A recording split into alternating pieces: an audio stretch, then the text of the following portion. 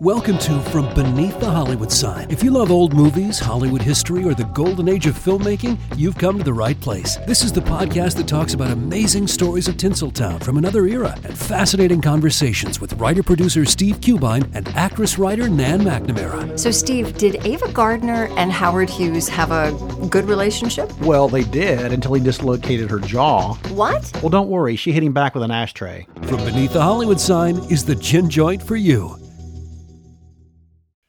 Hello, my name is Matt, host of the Pirate History Podcast. Pirates rank among the most mythologized and romanticized of all historical figures. It can become easy to forget that pirates were real people that had real-world concerns. If you like tales of high-seas adventure, daring do, and also want to learn more about who Blackbeard supported to be king, you can learn more about all of that at the Pirate History Podcast. On this episode of the Most Notorious Podcast, the 1937 Hindenburg disaster.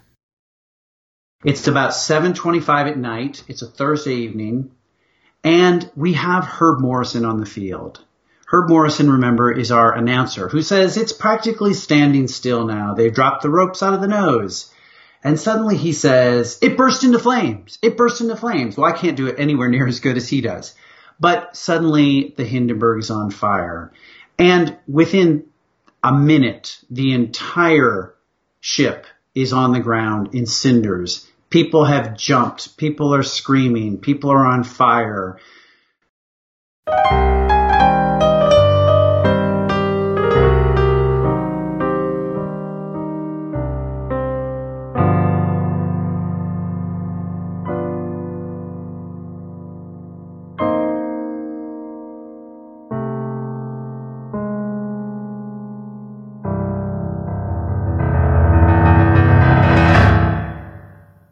Welcome once more to another episode of the Most Notorious Podcast. I'm Eric Rivenes. Great to have you here. I know I say that every week, but it's true. So, I am thrilled to have as my guest, once more, the man whom I call the Master of Historical Disaster, best-selling author Michael McCarthy. Now, you might remember him from an episode just a few weeks ago about the sinking of the Eastland steamship in the Chicago River. And you might also remember him on that very same episode, towards the end, promising that he would come back and talk about his brand new book. It is called The Hidden Hindenburg, the untold story of the tragedy, the Nazi secrets, and the quest to rule the skies. Thank you so much for coming back. You bet, Eric. I'm honored to be back. So, give us the backstory on how this book came to be.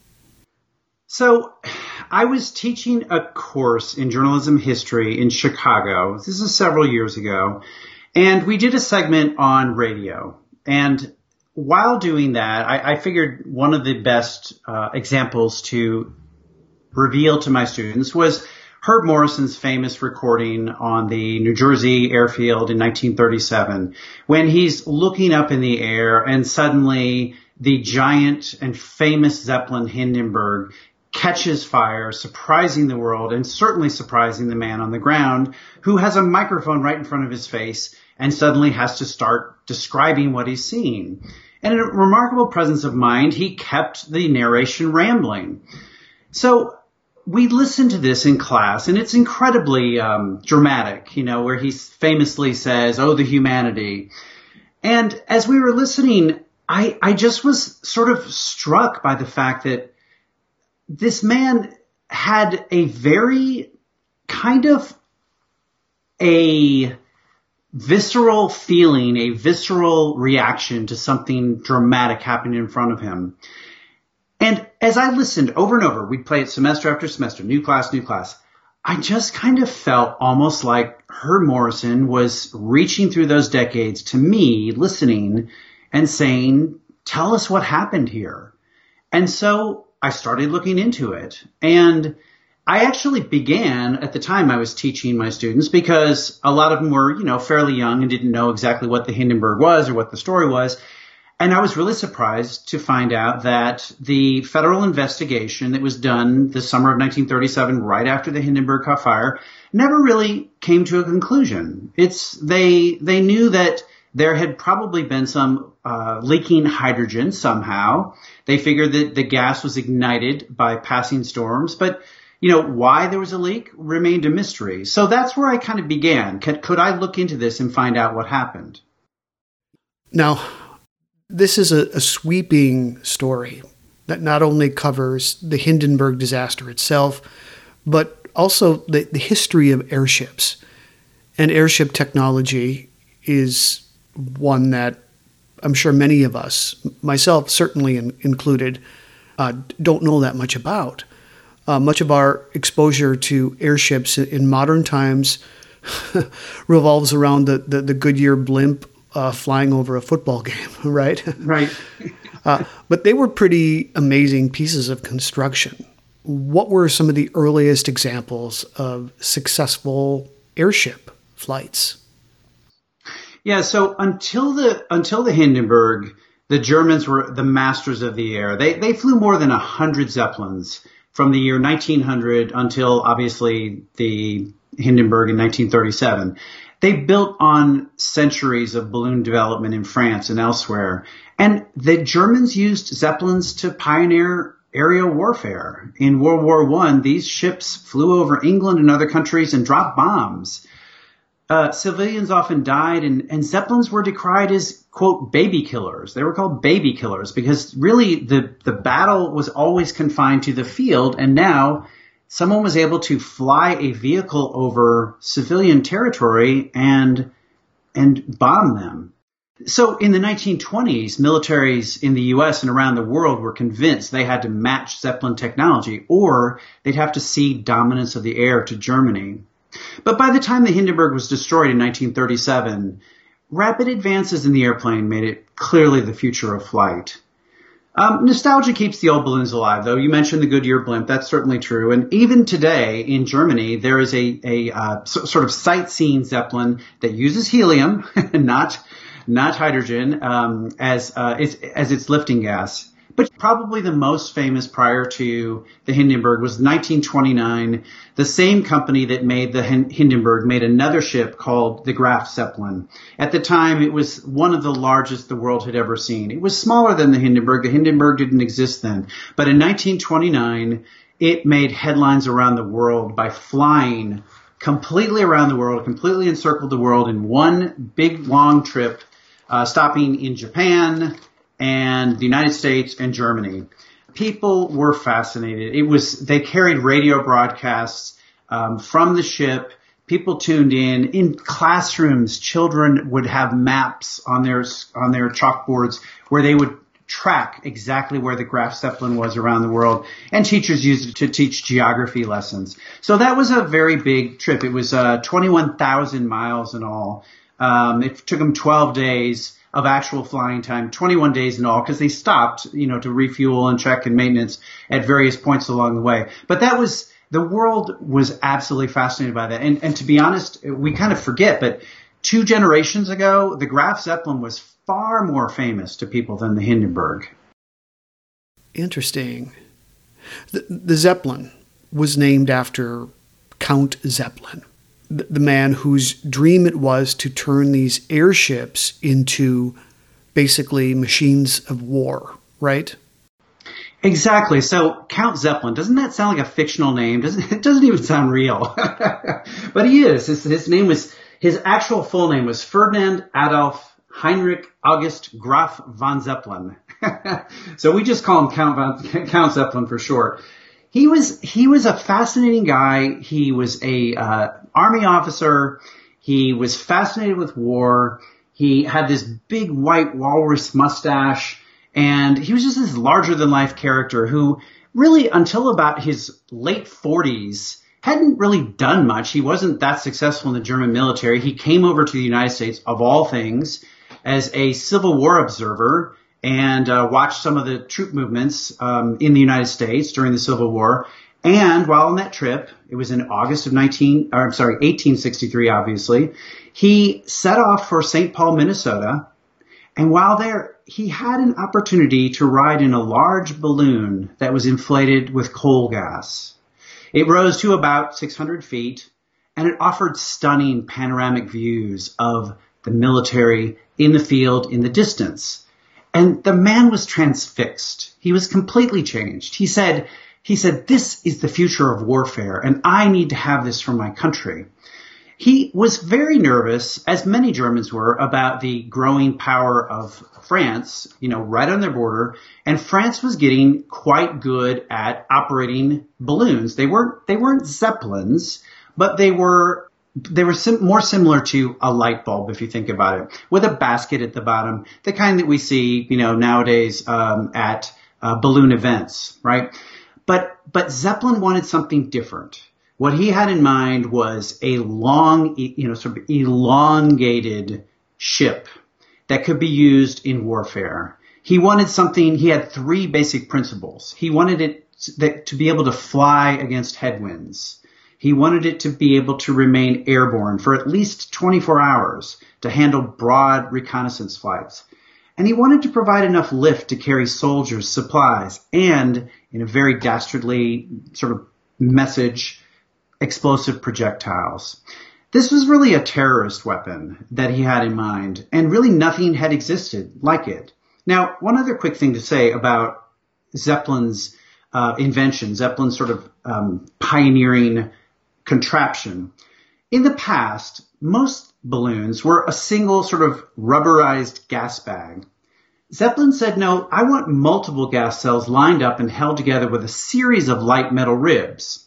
Part of what he had in mind is if any one of this gas bags gets punctured, I have others. It's a redundancy. So it'll be a little bit safer, a redundancy that would allow for a more safe craft.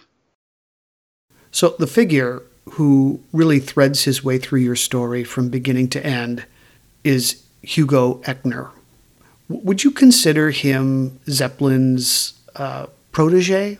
Is that the correct choice of words, do you think?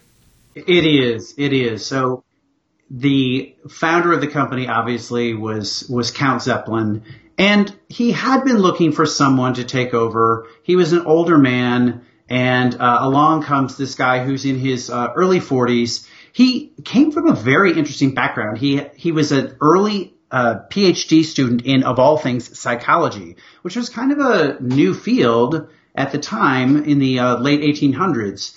And he was really good at public relations. He was really good at rhetoric and spinning a story.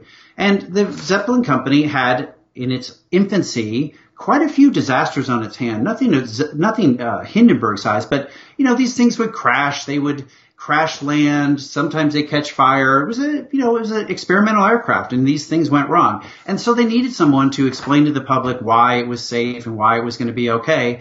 And along comes Hugo Echner as the person who does that. Now, flight is in such an infant state anywhere in the world that there wasn't really a flight school or a pilot school that you would go to.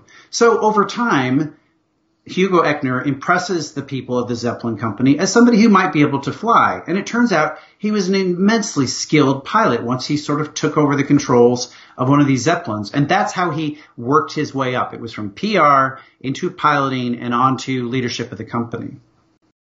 It's fascinating. It really is.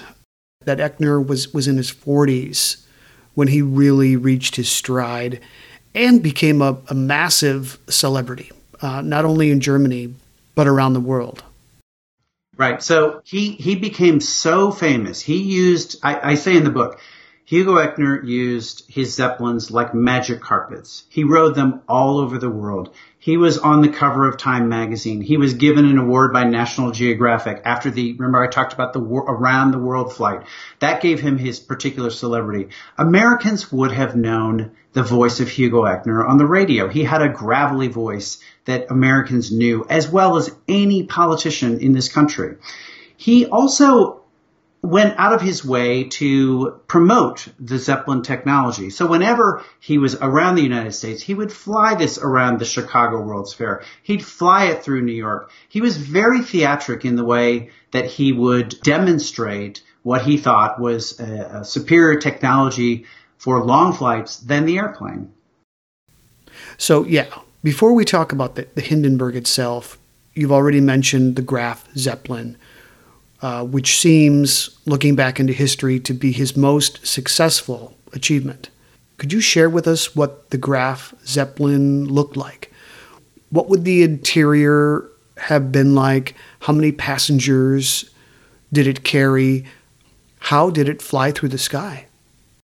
Sure, absolutely. So the Graf Zeppelin, much like the Hindenburg, was filled with a series of gas bags that ran along the length of it. So virtually the entire, if you think about a Zeppelin, it looks like a large cigar, right? Or an oversized cucumber. And throughout the inside were these gas bags, hydrogen gas bags that filled up virtually all the space. Inside the Graf Zeppelin, there were cabins for passengers. These were little staterooms. This was nothing to write home about. They were really tiny. Probably similar to coach quarters on a modern steamer or a modern ocean liner. There was a dining room. There was a control bridge, which was a sort of glassed-in bubble where the navigator, the pilots, the elevator men, an elevator isn't referring to, somebody that goes up and down in a building as much as someone who operates the navigation edges of the Zeppelins. So they had a number of different compartments, but most of the Zeppelin would have been hydrogen gas. So the thing would fly. What you do is you would fill the gas bags with hydrogen. Now, because hydrogen is lighter than air, it's going to begin to rise up in the sky. And once you do that, you would use propellers, large propeller blade motors, to propel yourself forward. And you could go backwards as well. And you'd simply steer the thing through the air with these fins in the back. So it was like a giant arrow, if you think about it. Except that it was propelled by propellers, diesel or other fuel engines.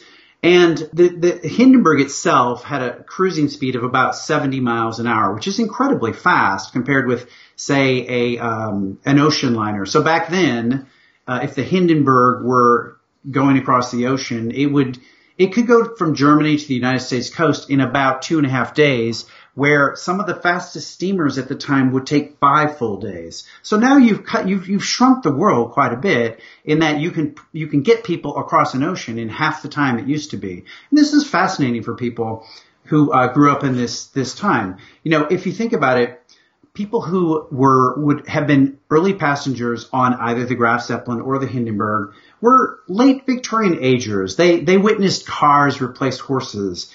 They lived through the dawn of radio and the recent discovery of a new planet named Pluto. They just thought these Zeppelins were incredible. They could suddenly fly at long distances in a way they never could. And remember, it's important to sort of give some context here.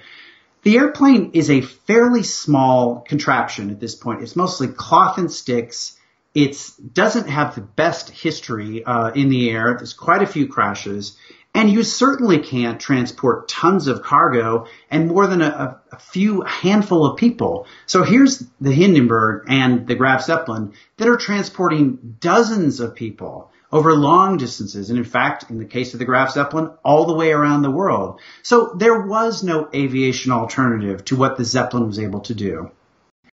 Yeah, and we have nothing like it now. This was really a mini cruise ship in the air. I mean, now we take planes, but only to get from one point to another as fast as possible. Taking an airship ride in something like the Graf Zeppelin or the Hindenburg was an event in itself.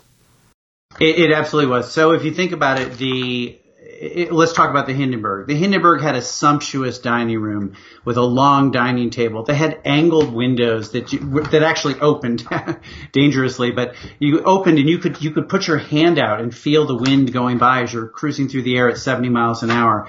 They would pull over icebergs. They would pull over toward icebergs and let people take photographs. I mean, no one had ever done anything like this. There was a promenade deck where you could walk around.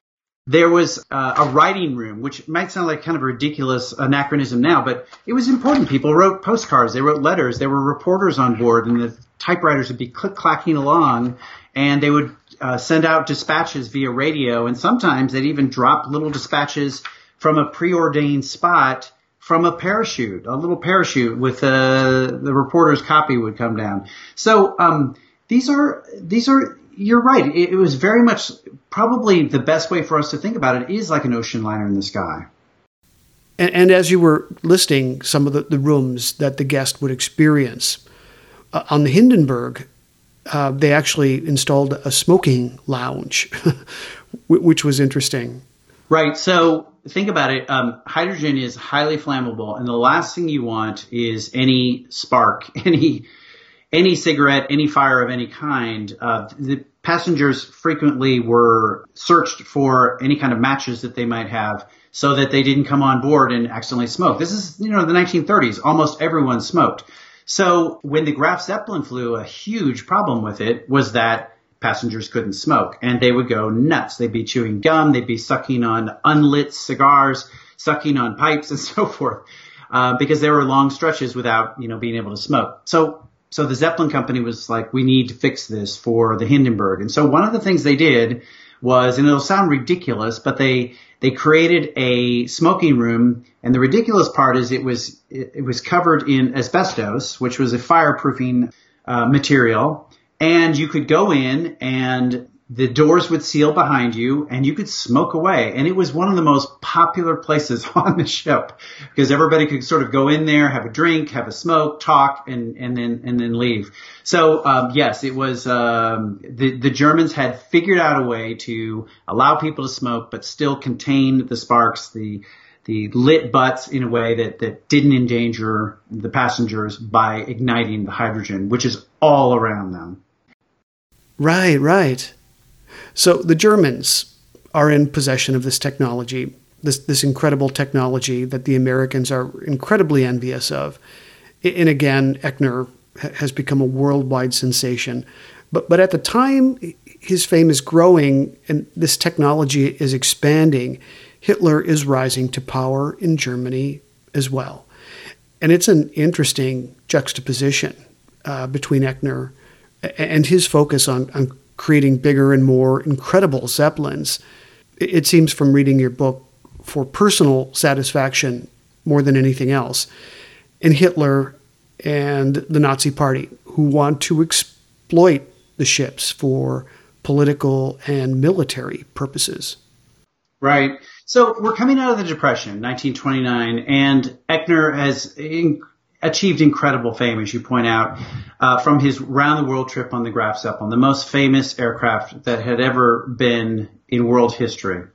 And he wants more. He wants something bigger. He wants something that wows the world all over again. So he comes up with a larger ship, almost a third larger, significantly fatter ship that he can carry more passengers on, have even more sumptuous apartments for them, larger dining room. He envisions having a piano player on it. This is a piano in the sky, right? So in order to do this, though, Germany is post-World War I. There isn't a lot of money for investment. He doesn't have the money to complete this fabulous project that he has in mind. We don't know it yet, but it's going to be called the Hindenburg. And so he meets with the new minister of propaganda for the Hitler administration, a man named Joseph Goebbels. And Goebbels has an incredible purse. He has a lot of money to spend. So Goebbels figures Echner is very famous. Hitler is my boss, and I need the world to think better of him than they're going to. So what they do is they have a conversation in his office, and Goebbels basically lays out that we can help you build your ship, but I'm putting together a group of people who will be supporters and do some radio broadcasts in the future for our administration, and we'd sure appreciate it if you'd give that some thought. And so from the very beginning, the Hindenburg, still not even built yet, begins a very treacherous association with the Nazi Party. And we'll find over time, as the book progresses, that things only get worse. Yeah, they certainly do. He's really sold his soul to the devil in exchange for money to support his dreams. Absolutely. So let's talk about the final flight of the Hindenburg and the day of the disaster. So I mentioned earlier that the Zeppelins have, in the case of the Hindenburg, 16 gas bags that run the whole length of the thing, the whole length of the ship. They're all filled with hydrogen. They're packed with hydrogen. And that's what gives the ship its lift. So it's May 6, 1937. The Hindenburg is arriving on the coast of the United States. It's 10 hours late. It's 10 hours late because on the flight it hit heavy, heavy headwinds as it approached. And so its normal cruising speed was about 70 miles an hour. It could only muster about 55. Now, as the Hindenburg is approaching the coast, its outer cover, which is a large 7 acres of aeronautical cloth, it's fundamentally cotton with various coatings that are sort of brushed onto it for waterproofness and other protective elements. Its coating, its outer cover, is rattling from these headwinds. And as it approaches the field at Lakehurst, New Jersey, which is about 50 miles to the south of New York City, it's a naval airfield. It circles the field, and suddenly the men in the control car, remember I talked about the little bubble, the little glass bubble where it's basically the bridge of the ship. Several captains notice something is off. The tail of the Hindenburg feels what they would call heavy. It's as if it were losing some of its lift. The back of the ship, the stern, acts like it lost some hydrogen. Now this puzzles them. One of the watch officers quickly checks pressure gauges, which they had on each of the gas bags, just to see, was there a problem with the stern gas bags? No, nothing suspicious there. So not sure what is going on, they decide to issue a couple quick orders. One, they're going to release stored water called ballast immediately. By lessening weight in the stern of the ship, they can kind of straighten it out again, correct that strange tail heaviness that they felt. And on top of that, there were 6 crewmen who were in the tail. They ordered them forward to get out of that area so we can get the thing back on an even keel. You don't want to land a ship when you're kind of diagonal or crooked. Now, at this point, they drop what are called manila lines. These are large lines that go from the top of the ship all the way down. And these will be what the ground crew, a couple hundred burly, strong men, will use to help bring the thing back to the ground. It's sort of their connection with the landing field. All this is happening. The ground crew runs to grab a hold of the lines they've just dropped down. Some people on the ground could look up. They could see the smiling faces of people through the windows of the Hindenburg. It's about 7:25 at night. It's a Thursday evening. And we have Herb Morrison on the field. Herb Morrison, remember, is our announcer who says it's practically standing still now. They've dropped the ropes out of the nose. And suddenly he says, it burst into flames. It burst into flames. Well, I can't do it anywhere near as good as he does. But suddenly the Hindenburg is on fire. And within a minute, the entire ship is on the ground in cinders. People have jumped. People are screaming. People are on fire. The whole thing is this gigantic flame. We've seen the videos on YouTube and other places. It's a miracle anyone even survived. There were 97 people on board, 36 passengers, 61 crew.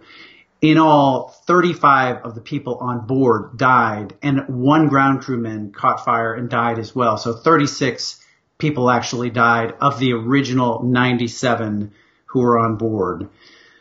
quite a tragedy, and it lives on for us largely because of the videos that we have. The film crews were on hand just to meet passengers and get some interviews after the landing of the Hindenburg.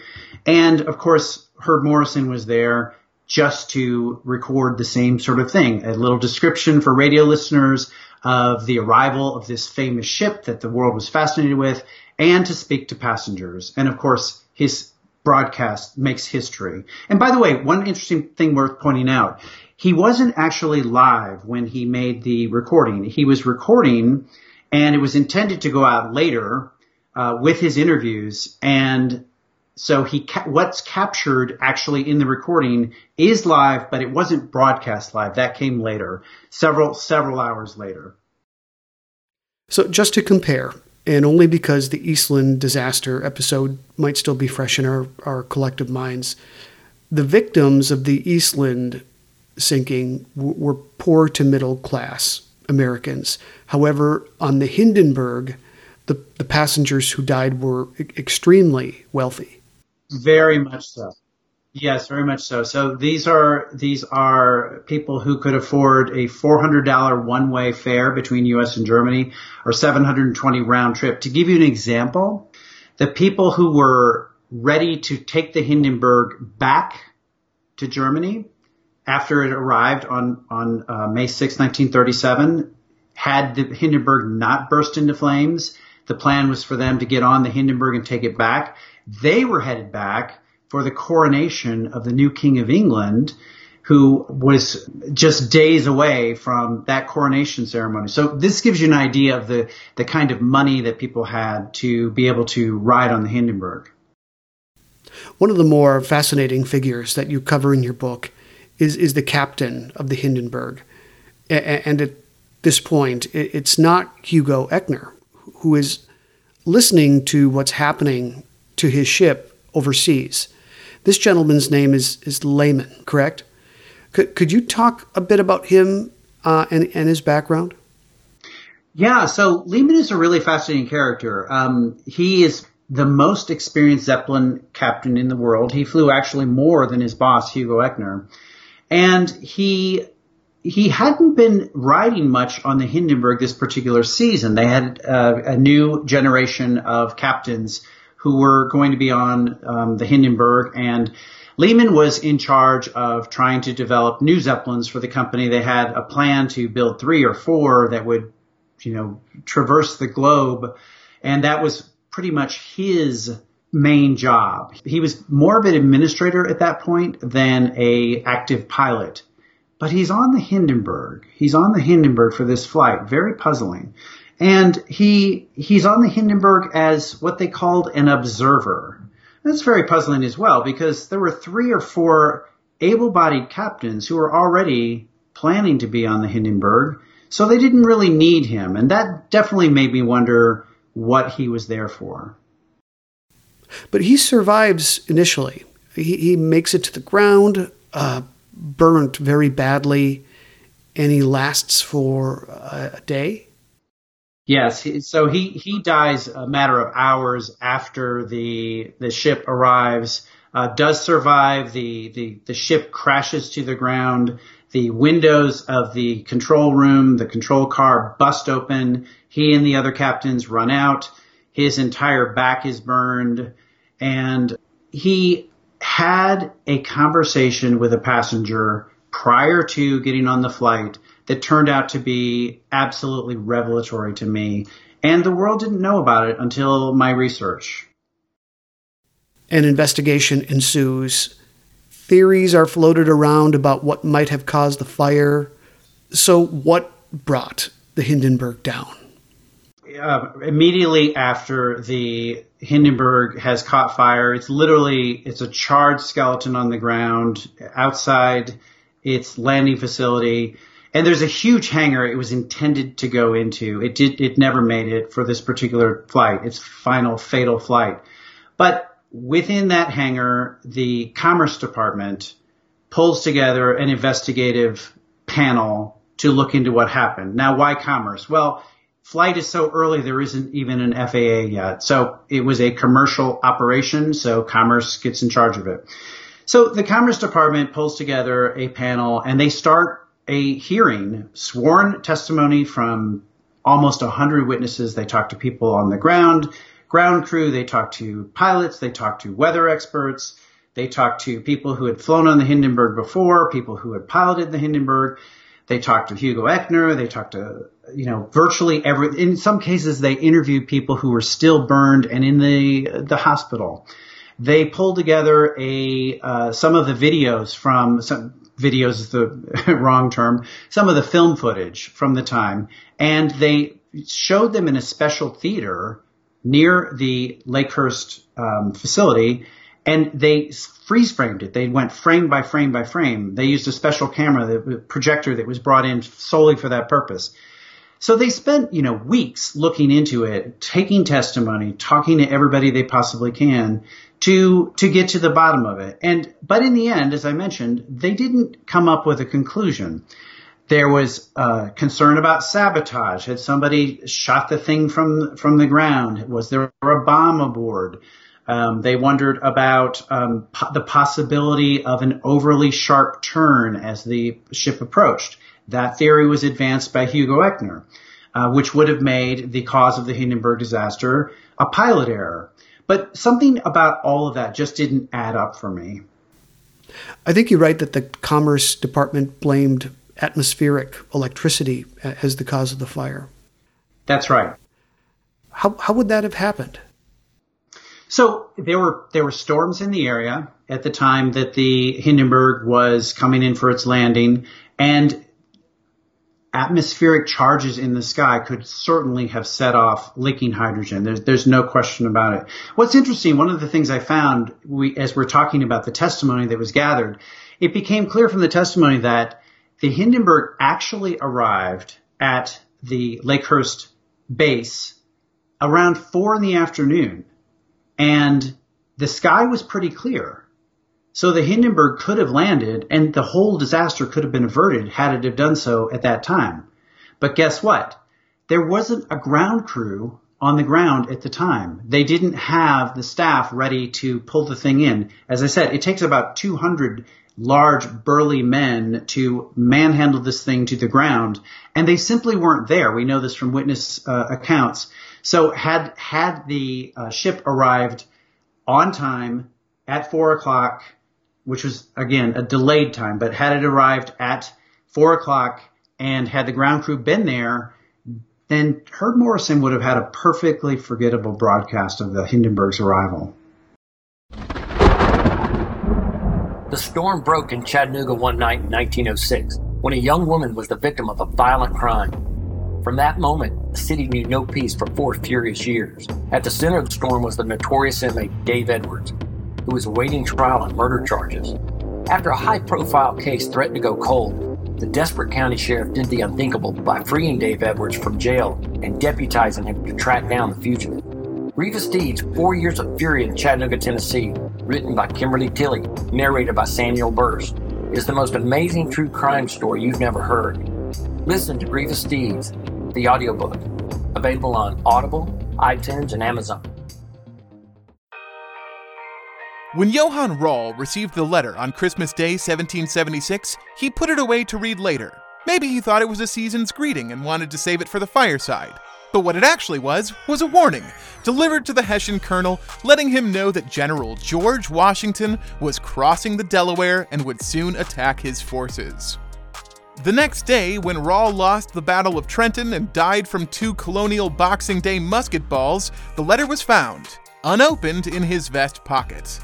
As someone with 15,000 unread emails in his inbox, I feel like there's a lesson there. Oh well, this is The Constant, a history of getting things wrong. I'm Mark Chrysler. Every episode, we look at the bad ideas, mistakes, and accidents that misshaped our world. Find us at constantpodcast.com or wherever you get your podcasts.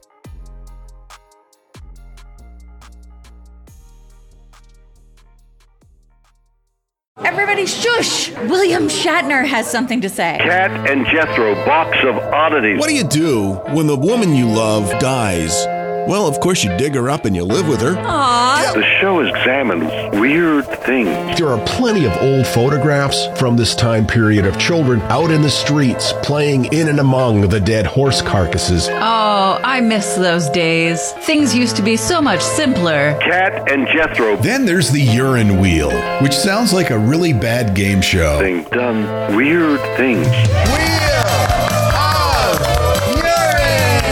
Cat and Jethro, box of oddities. That is really mysterious. Join Kat and Jethro Gilligan Toth for the strange, the bizarre, the unexpected as they lift the lid and cautiously peer inside the Box of Oddities. The Webby Award-winning Box of Oddities podcast from Airwave Media.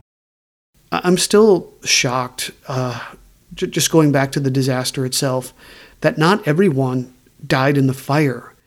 It burned so fast. How did people survive the jumps? How far was the ship from the ground? Yeah, so it's a great question. Why did so few people die, given that, it looks so terrible when we see the film footage?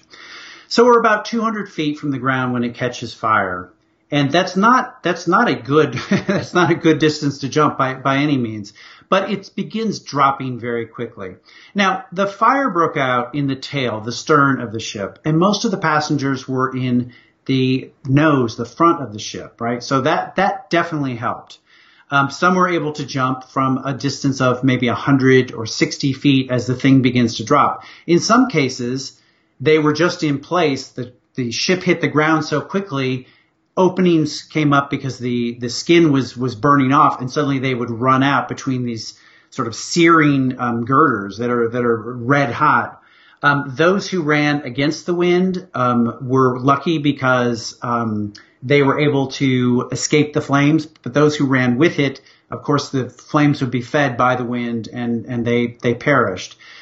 So there were a number of things that were sort of in place. There was a cabin boy, a 14-year-old kid who, of course, we would never have, a person of that age working on an aircraft or of any sort now, but 14-year-old little boy who is in the Hindenburg, and a large water tank bursts above him right as the thing catches fire, which allows him not to catch fire. And then he gets up after he's sort of dazed and confused as to what even happened, and runs out of the ship as well. So incredible stories of those who were able to survive. And as you point out, Eric, a lot of people survived in what looked like an absolutely unsurvivable accident. In fact, one of my favorite interviews I did was with a man who's now 90, but was 8 years old at the time, 8 years old. And he was with his family at Lakehurst watching the Hindenburg arrive when it blew up. And he told me, when I met with him in his home in Tennessee, that we never thought anyone would survive it. One of the photographs you have in your book is of the Hindenburg aflame. There are dark dots underneath the ship. Are those falling bodies? Hard to tell. Some people have conjectured that they are. I don't know that we can tell from the photographic evidence if they are. There was a good deal of debris falling as well. Sure. Just curious. Yeah, no, absolutely. So during this time, there was kind of a controversy brewing amongst airship experts on what the better gas was to use in airships, hydrogen or helium. Could you address this? Yeah, let's talk about it. So, why is the Hindenburg using hydrogen, which is flammable and quite dangerous, when helium is fireproof and much safer? Well, because of a geological quirk, most of the helium in the world comes from the United States. It's a byproduct of petroleum production. And the United States was able to easily and fairly cheaply extract it in a way that the rest of the world couldn't. So Germany had a tremendous record of using hydrogen safely for some 30-odd years. They really did figure out ways to produce gas-tight bags that kept the hydrogen where it was supposed to be and kept it away from where it wasn't supposed to be. And, there were some fires, there were some hydrogen fires, often in the war that happened. But in terms of passenger ships, this wasn't a problem. It's always a lurking vulnerability, of course, but the Germans seem to have figured out how to contain it and perfect the ability to contain it. So, if you wouldn't mind, tell us some of the things that you discovered in researching this book about the Hindenburg that hadn't been written about or discussed publicly before. Absolutely. So, the Hindenburg, what I discovered, had a hidden structural flaw. When I talked about the gas bags that run the length of the ship and the ability of the Germans to meticulously keep them gas tight. That's the word we use. It's not airtight, it's gas tight, right? And they created these fabric cloth bags that were enormous that kept all the hydrogen inside. But what I discovered was that there was a structural flaw that was unknown. The ship had a destructive rattle. We talked before about the 7 acres of aeronautical cloth, the thing that made it look silvery. It's like the fuselage of an airplane today. It's just the outer skin. It's the thing we see. This has a destructive rattle that was not well known. The outer cover was flapping excessively while the ship was in flight, and that was conveying damaging vibrations to the hydrogen gas bags. And very few people knew this. Now, how did the Germans find this out? In the off-season, between the 1936 season and the 1937 season, 1936 was the first season that the Hindenburg had flown. In between, the ship goes to Frankfurt for an overhaul. And while doing the overhaul, technicians discovered that there was a damaged gas bag. They discovered it quite by chance. They really weren't searching for any kind of damage. They had intended to add some cabins to the Hindenburg, and so they needed to pull one of the gas bags out to make room for the new cabins. And while they pulled it out, they found that there was a good deal of chafing, something that compromised the strength of the gas bag. So once they discovered that, they needed, once they started the 1937 season, to figure out what the problem was that was causing it, and they linked it back to the outer cover. They had observed from flight tests in the first season that the outer cover was rattling, was vibrating much more than was useful and, in fact, dangerous. What they didn't know, though, about that outer cover rattle was that it was transforming down to the gas bags, some wiring that was over them, and this wiring is rattling, and it petrified them. They weren't sure where the rattle was going to start or stop. They weren't sure how to take care of it. And so they attempted in the off season, before the Hindenburg flies on its final flight, to fix the outer cover tremor with additional coats of paint and some other things, and protect the gas bags with makeshift repairs. And believe it or not, they actually used tape and twine to tie up and sort of fasten down these cross areas between the wires. As the wires cross over, they were tying these up and putting tape underneath of them so that if there was any further rattle of the wiring, it wouldn't damage the gas bags. The problem was the repairs didn't hold, and heavy headwinds, which we talked about before on the final flight, proved disastrous. Why was this information hidden? Well, for one thing, it doesn't look very good to say that you have a structural flaw in the ship. On top of that, the way that I discovered it was from the National Archives. So I go out to Washington, D.C., and I'm interested in learning about the Hindenburg investigation. They have the entire investigative files, the transcripts, every word that was said in front of that panel. Remember, we talked about inside the hangar of the Lakehurst Naval Air Station. There are a room full of people. They have MPs with rifles. There's an American flag. They have a big map showing the final flight path of the Hindenburg as it arrives at the airfield, and they're taking testimony. So I wanted to read all of that. And one of the things I found was a letter from a passenger named Leonard Adult. Leonard Adult was a friend and a coworker of the little captain, whose name we talked about before, Ernst Lehmann, the most accomplished flight aviator of Zeppelins in the world. Leonard Adelt had been on the final flight of the Hindenburg, just like Captain Lehmann. Captain Lehmann perishes, as we talked about, but Adelt survives. Adelt goes running through the flaming wreckage and survives long enough to tell us what happened. So he writes a letter to the investigative panel at Lakehurst, New Jersey, the Commerce Department, and he tells them that Lehmann told him about the overhaul, the damage that was discovered, and the fact that Lehmann was terrified that it happened. He was very anxious. And he gave us the information as to why Lehmann was on that flight. Remember I said there were already 3 to 4 captains scheduled to be there. They didn't need him, but Lehmann was there. And Adelt told us and told the investigators back in 1937, the reason Lehmann was on that flight was because he was worried about gas bag damage and the ability of the crew to handle a situation in which one of the gas bags may have been leaking. That's why he was there. And this is important. Lehmann was a fairly newly married man. He had just had a child and a 2-year-old little boy named Love. And for a variety of reasons, the boy fell ill and died just before the Hindenburg left. Lehmann is distraught. He's very, he's grieving with his wife. His wife is grieving. It's their first child together. And he has to make a decision.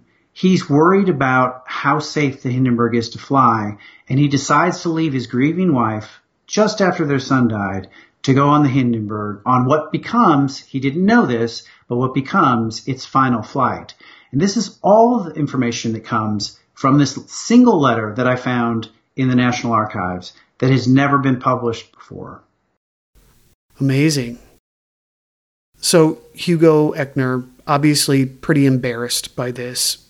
Hitler, of course, is embarrassed as well. How does he manage to stay in Hitler's good graces? So, obviously this is a tremendous embarrassment for the Nazi Party. They have huge swastikas on the tail of the Hindenburg. It's a billboard for the technical prowess of Germany, and it's laying on an airfield in New Jersey. Complete disaster. And on top of that, there's film footage that's circulating around the world. And of course, Herb Morrison's, dramatic broadcast. So everything looks terrible. And, Hugo Echner comes over from Germany. He takes a steamship, and when he arrives to talk about what he thought caused the Hindenburg disaster, he does not talk about any of the problems that they found with the gas bags previously. He does not talk about the repairs that they tried to make. And doesn't bring up anything that suggests a structural defect. Instead, he says, well, probably the pilots made a sharp turn as the ship was coming in for a landing, and that would have busted one of the internal wires, a bracing wire that was used as a structural element of the ship, and that pierced one of the gas bags and caused a leak that then caught fire when it met with atmospheric charges from passing storms. And that was a complete speculation. It was contradicted by eyewitnesses on the ground. And in fact, the captains who he kind of threw under the bus for having steered too sharply said that this is not what happened at all. And you weren't here. You don't know. Remember, as you pointed out, Eric, he was in Germany at the time. He wasn't even there. So unfortunately, and this is one of the interesting points that the book makes, people, when they are celebrities, can tend to be very authoritative. The men who were and it was all men back then, we're in 1937, the men who were at the hearing and the reporters who were there were absolutely starstruck by Hugo Echner. There he is, the famous guy, the guy who drove the Graf Zeppelin all the way around the world, and I'm within earshot. There he is, and he's telling us what happened to the Hindenburg. So they wanted to believe him. They wanted to believe that he had an honest appraisal of what happened. And so when they look at all the evidence and they talk it over and argue among themselves, they adopt his speculation that There was probably too sharp a turn that ripped a wire inside the ship and tore a gas bag and led to this disaster. But as I said, there was really no evidence that supported that. So what about the adult letter, the one that I discovered? Why didn't they look at that? That was very good. It gave them a complete key to what happened. It gave me a key to what happened. So why didn't they use it? Well, this is where things get very strange. There's a man who ran the base for the U.S. Navy named Charles Rosendahl. Charles Rosendahl is in charge of the naval base, and he is running the operation of landing the Hindenburg. He's making all the decisions on when they should come in and positioning and so forth, and his role in the landing becomes quite controversial. Did it make sense for Rosendahl to say this is a safe time to land when there are storms passing through the area?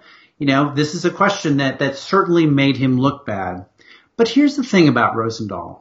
Rosendahl is a cheerleader for airships in the United States. Believe it or not, the U.S. Navy had 2 or 3 of them that they built themselves. And he was one of the most famous pilots of an airship, same term as a Zeppelin, in the United States. He believed in them. He thought they were better and more important than airplanes, that they would ultimately become the way that people flew long distance across oceans rather than airplanes. And he really was an evangelist for this form of transportation. He didn't want anything to be found wrong with them.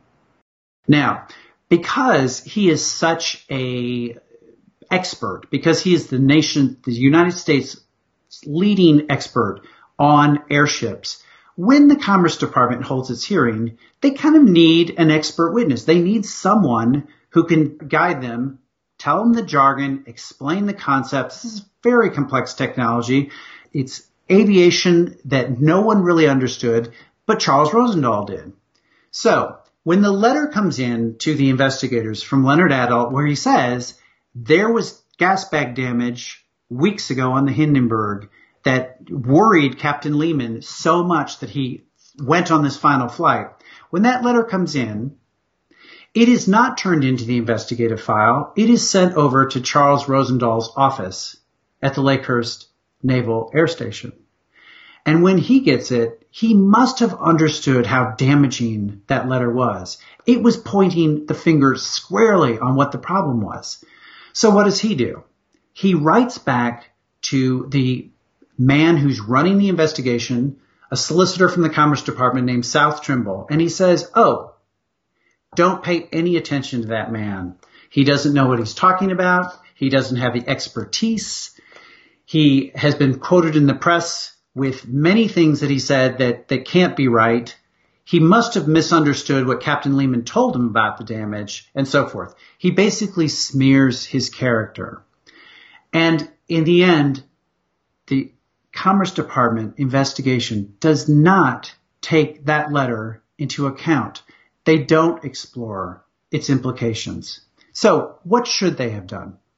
What they should have done was said, here is a piece of evidence from a passenger who was on the Hindenburg who knew Lehman very well and said that Lehman said that there was gas bag damage from an overhaul and that they were worried about it. You then ask Hugo Echner about that. You bring Leonard Adelt to the witness stand. You ask for maintenance records from Germany. You explore, you drill in on that until you're absolutely sure that that wasn't a problem. And that didn't happen. It didn't happen because Charles Rosendahl buried it. He covered it up. Wow, yeah.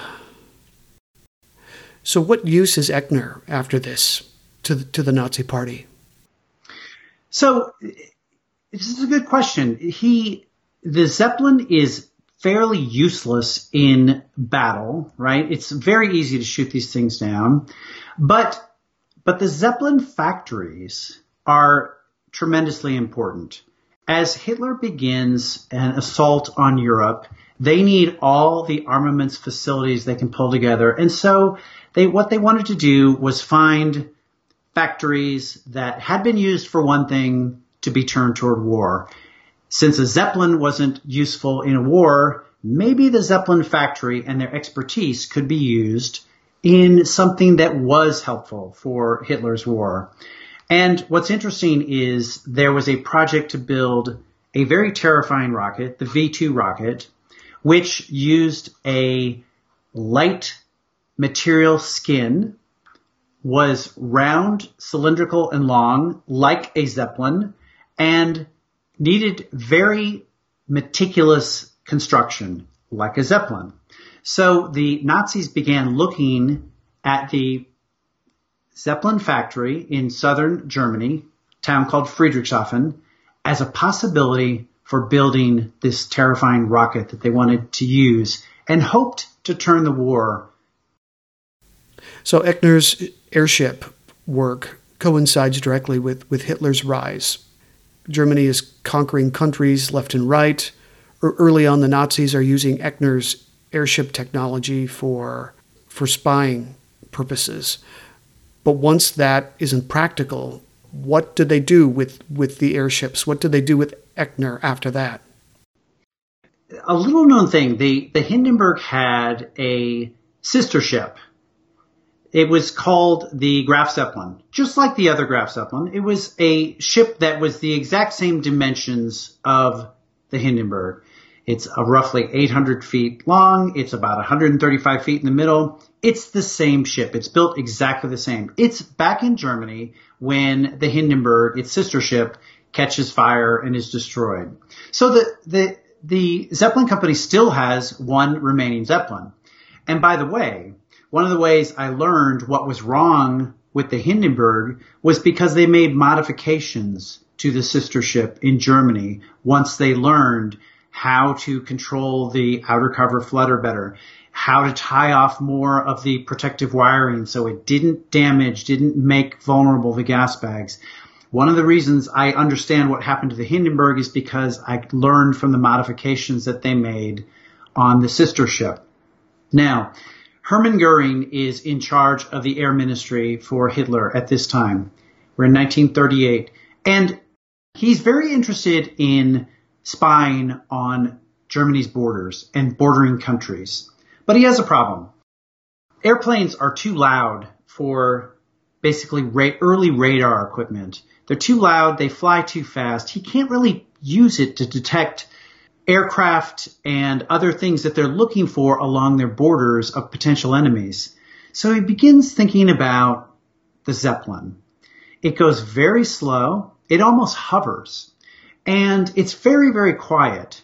So Goering and his air ministry asks Hugo Echner, is it possible for us to use your Zeppelin, the remaining one, to do espionage on neighboring countries?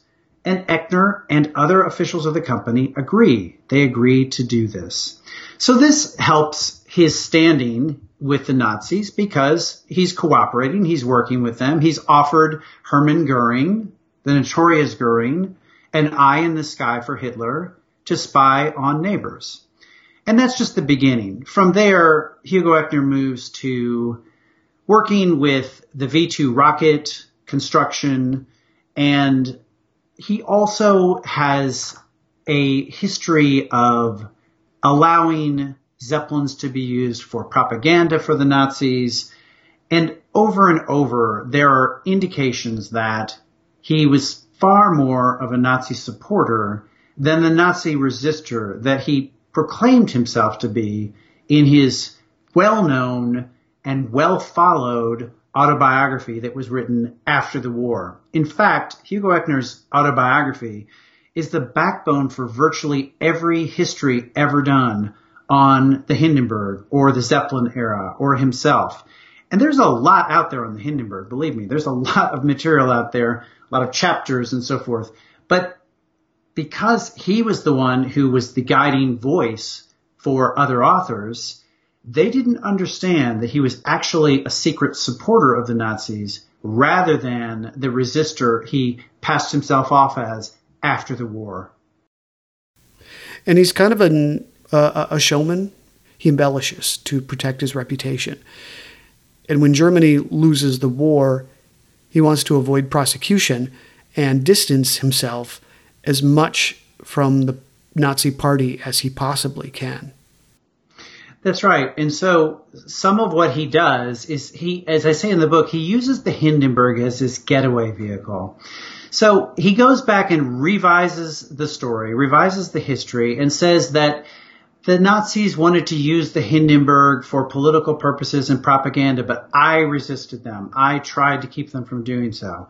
That's not true. If you look back to the contemporaneous news accounts, which I did, he absolutely said that he had no objection to the use of Zeppelins, including the Hindenburg, for Nazi propaganda. In fact, the Hindenburg and the Graf Zeppelin both flew over the 1936 Olympics. This is the famous one, remember, with Jesse Owens, who's tearing up the track when Adolf Hitler is trying to tell the world that his white supremacist nation is superior. And here's Jesse Owens, you know, the African-American athlete who's absolutely spoiling his whole day and parade. But flying overhead is the Hindenburg and the Graf Zeppelin.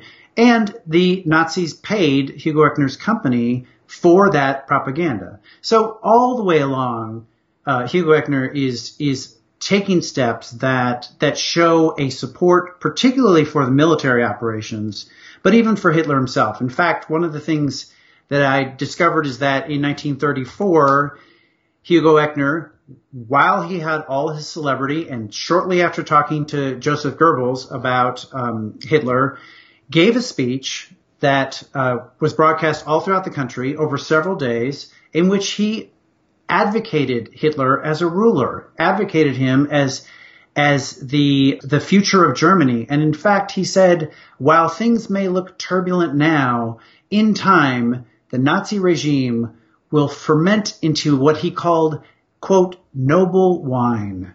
Noble wine. That just killed me. Here he is saying that Hitler's Germany is going to be noble wine.